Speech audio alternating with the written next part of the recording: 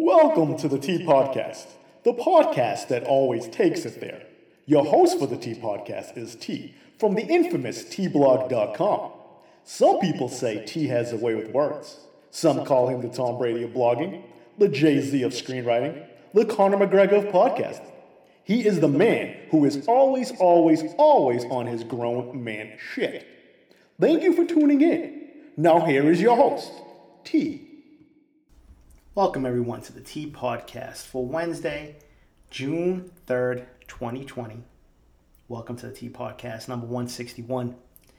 I usually don't do podcasts on Wednesdays. I've been doing them on Tuesdays and Thursdays for a while, and then I planned on just doing them one day a week on Thursdays during this quarantine until we get back to some sort of normal to give you guys more content to talk about. I come here, I do a solo podcast once a week. Sometimes Bilo jumps on. Sometimes I get Melty, my fiance, to jump on too. Today I had to get on here. I was actually going to record on Monday and get that up there for my reaction of everything that happened over the weekend.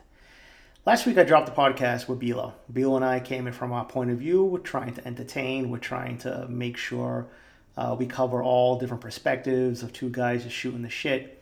And at the time we were talking about everything that happened with George Floyd getting murdered and the perspective of the video and what was happening and what would possibly happen next. Then the protest happened, and then the looting and rioting happened, and then more folks, celebrity news leaders, if you want to call them that, either had something to say, didn't have something to say, or were saying things that pissed off people even more. And then other cities were getting the protest, the looting and rioting. And then it came to my doorstep, almost literally to my doorstep where I live in Boston. Now,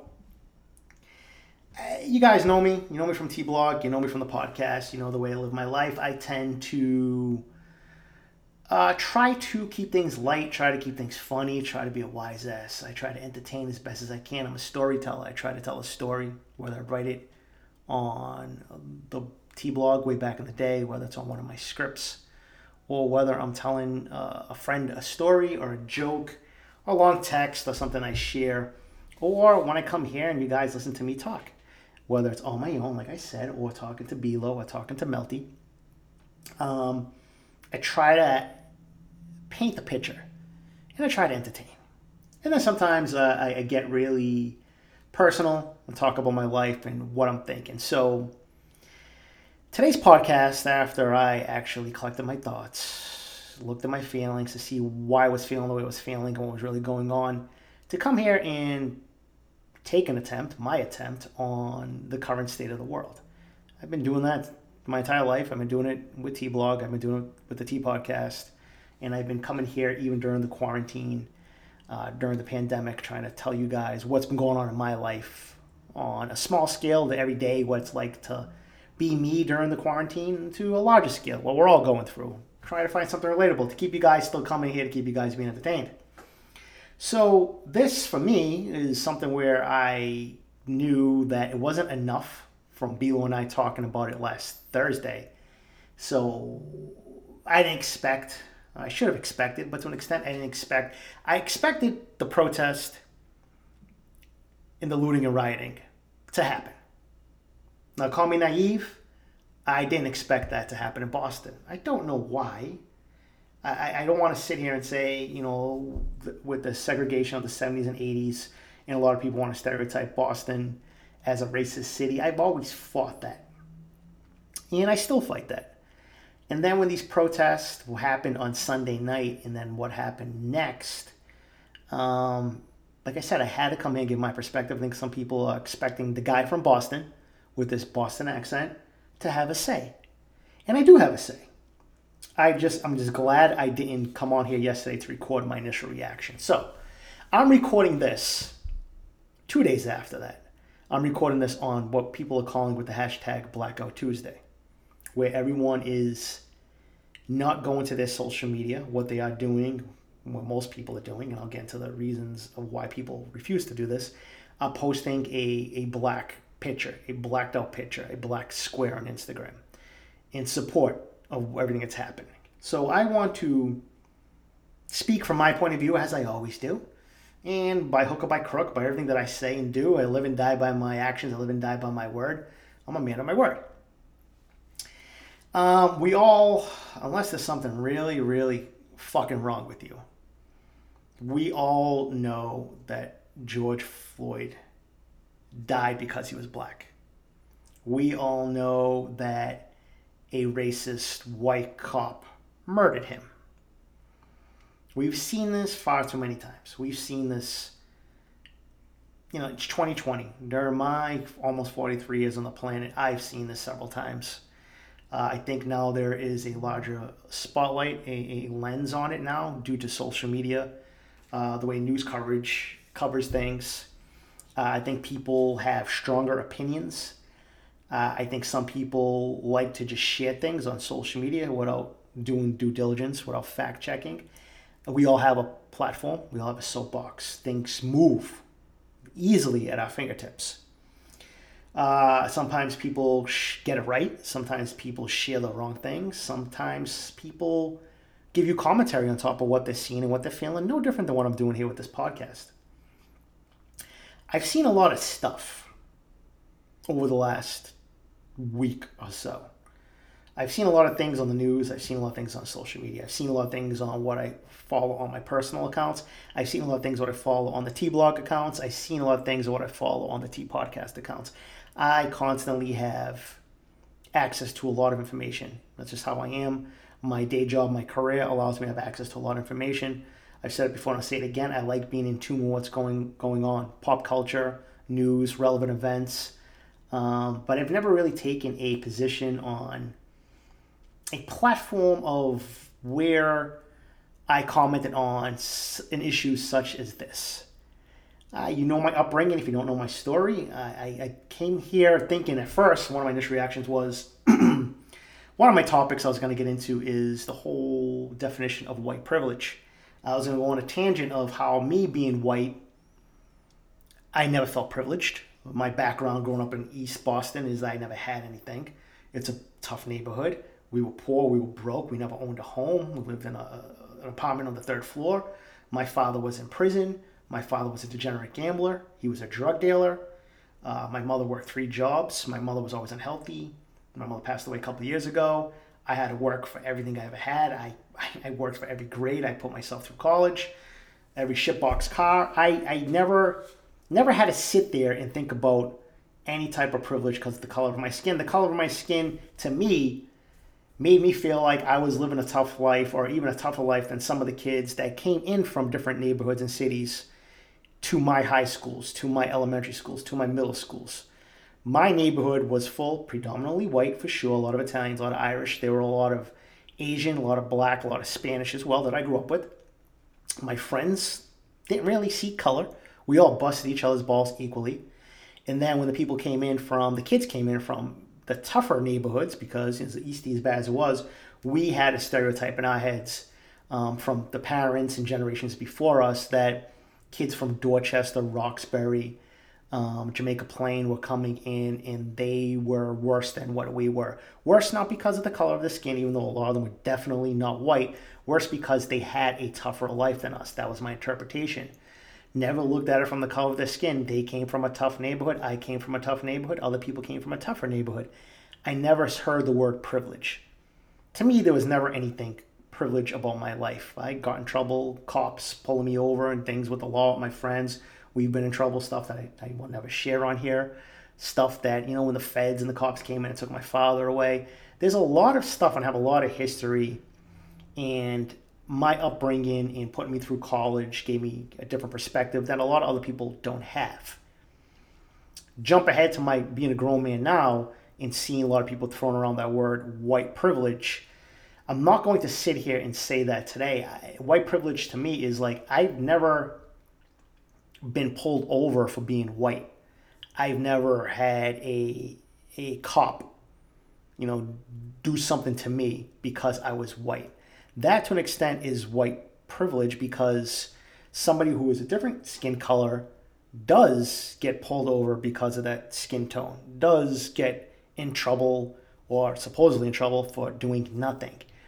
So I kind of pause and look back at how maybe to an extent I do have white privilege. Not to the typical definition of these white privileged kids that are now looting and rioting, and I'll get into that in a second. So I didn't want to come here and hit on that topic. I wanted to redefine that and give you my point of view, my perspective of how I define white privilege. And again, this is a podcast, right? I'm a grown man. I have opinions. I could say what I want. I could be very honest here, and I am. You may disagree. Feel free to disagree. This is what makes this country great, even though it doesn't feel great right now, but there is that ability and right and freedom to feel what you want and say what you want, as long as you don't impose your will on someone, as long as you don't physically tell someone they have to be a certain way because you believe that way yourself. You're entitled to that freedom to express yourself. Another point I was going to come on here on yesterday is when this protesting. I never protested in my life. Now, and growing up in Eastie, a lot of people were poor. We never marched. We never rioted. We never looted. We never protested. In college, during the late 90s, early 2000s, when I graduated, things were still pretty, again, from a white kid from Eastie in college who was surprised to ever make it to college.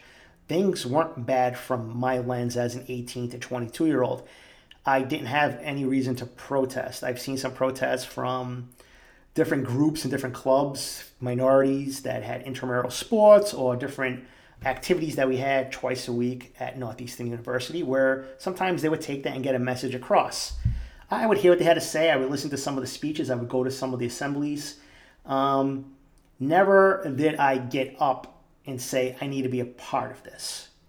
Now, for me in my life, if somebody was going to, I don't know, maybe say all Italians are pieces of shit and start attacking Italians, would I stand up for that? Would I have a problem if somebody started saying everybody from Boston, from East Boston, was a degenerate piece of shit and decided to hurt and attack people from that neighborhood? Would I get up and say, if there was a bill to be passed that was hypothetically, was the cure to cancer, and the president or whoever didn't want to sign and pass that, would I protest that? Those were matters that impact my small world, my everyday life. Up until this instance, until seeing this, again, I'm trying not to look at this from a lens of white and black, rich and poor. I looked at this as it came to Boston and people were protesting. You have every right to protest. Again, protest. Get your point across as long as you don't physically impose yourself on someone or hurt someone.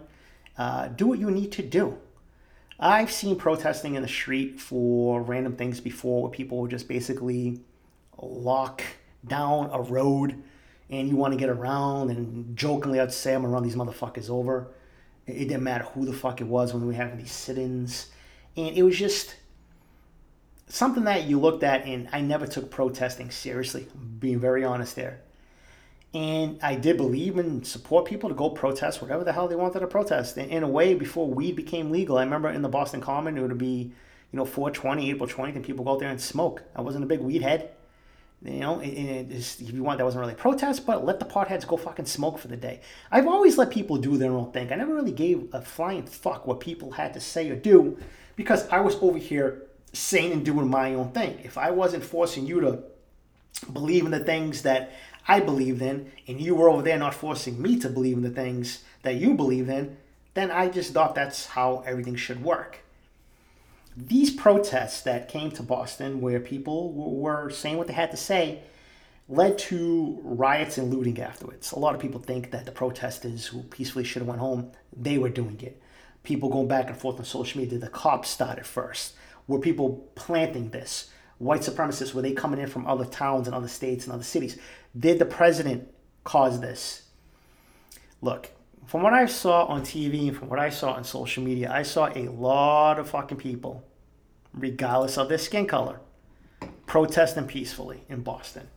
Then I saw a lot of fucking people, regardless of their skin color, throwing bottles at cops, lighting fires, and then I watched them go through the city that I love, that I've known my entire life, and smash windows, and vandalize, and spray paint, fuck the police, BLM, Black Lives Matter. I saw them go in, and these protesters were no longer protesters. They became looters. They became rioters. There is a distinct difference between peace and violence. There's a distinct difference between protest and rioting. And I think people are being opportunistic of using that as a way, an opportunity to go in and make this protest something that they can benefit for themselves. At that point, it stops being about George Floyd. It starts being about a person who, as bad as the fucking cops can be, as bad as that murderer cop is, there's a different skill, right? Different range. It also makes you a piece of shit to go loot and riot in stores. And I don't think it's the same people that were peacefully protesting. I'll be honest with you. To go in there and hit stores that were already closed or struggling and about to reopen due to COVID, we don't know if they're ever going to recover. People want to say insurance. I get that. Some of these places don't have that type of coverage. They don't have full-blown insurance. Some people are minority-owned. Some stores are minority-owned. And they pay rent, and they're just trying to make a living.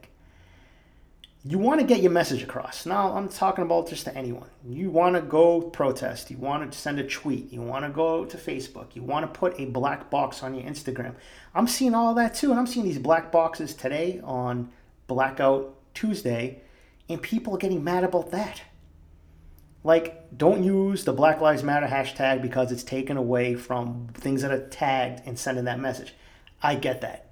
I totally get that. I put the Blackout Tuesday because that's what people were doing. I'm not trying to take away from any type of information sharing that the Black Lives Matter hashtag has.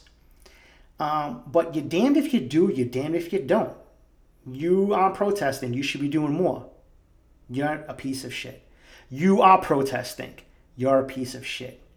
You support Trump, you're a piece of shit. You don't support Trump, you're a piece of shit. You're wearing your mask, you're a piece of shit. You're not wearing your mask, you're a piece of shit. I don't know, as a people, for the first time in my life, seeing what I've been seeing as a national pandemic is going on, and then racism comes in and makes things even worse. And then the people that want to fix this make things even worse. And your president of the United States hides in a bunker when this was brought to his doorstep. And he's tweeting that governors are weak. He's calling these protesters terrorists. We are so divided as a country, as a people right now. It's fucking awful. And I can't sit here and give you the comedy. I can't sit here and say, well, this is how I feel and these are things. Do I want peace? Of course. Do I want racism to go away? Of course. Do I want the pandemic to go away? Of course. I think a lot of other people do too. I just think the problem is a lot of people only look at things through their lens. No different than me always talking about how my lens was my upbringing and I had white privilege defined a different way. I think we do have to pause and look at it from other people's point of views. I think we do have to say to ourselves, well, why does that person feel that way? Some people get more worked up over the looting and rioting and the protesting, the peaceful protests, and the actual murder of a man. I don't know, innocent or not, he didn't deserve to die. He died because of the color of his fucking skin. How do we fix this? I don't know, but I want to see more of what people are sharing, not that fake bullshit of I saw cops taking bricks out of their truck to plant it. I saw that video, and the story was they were taking bricks off the street and removing them. Like, everybody's putting a spin on everything. People were showing a Boston police cruiser that was lit on fire. They were showing cops vandalizing it before. Oh, look, the cops smashing their own windshield in. Yeah, because they had to drive it and get it the fuck out of there. They weren't vandalizing the car and trying to blame it on rioters. Like, now all these theories are starting to happen and people are spinning things.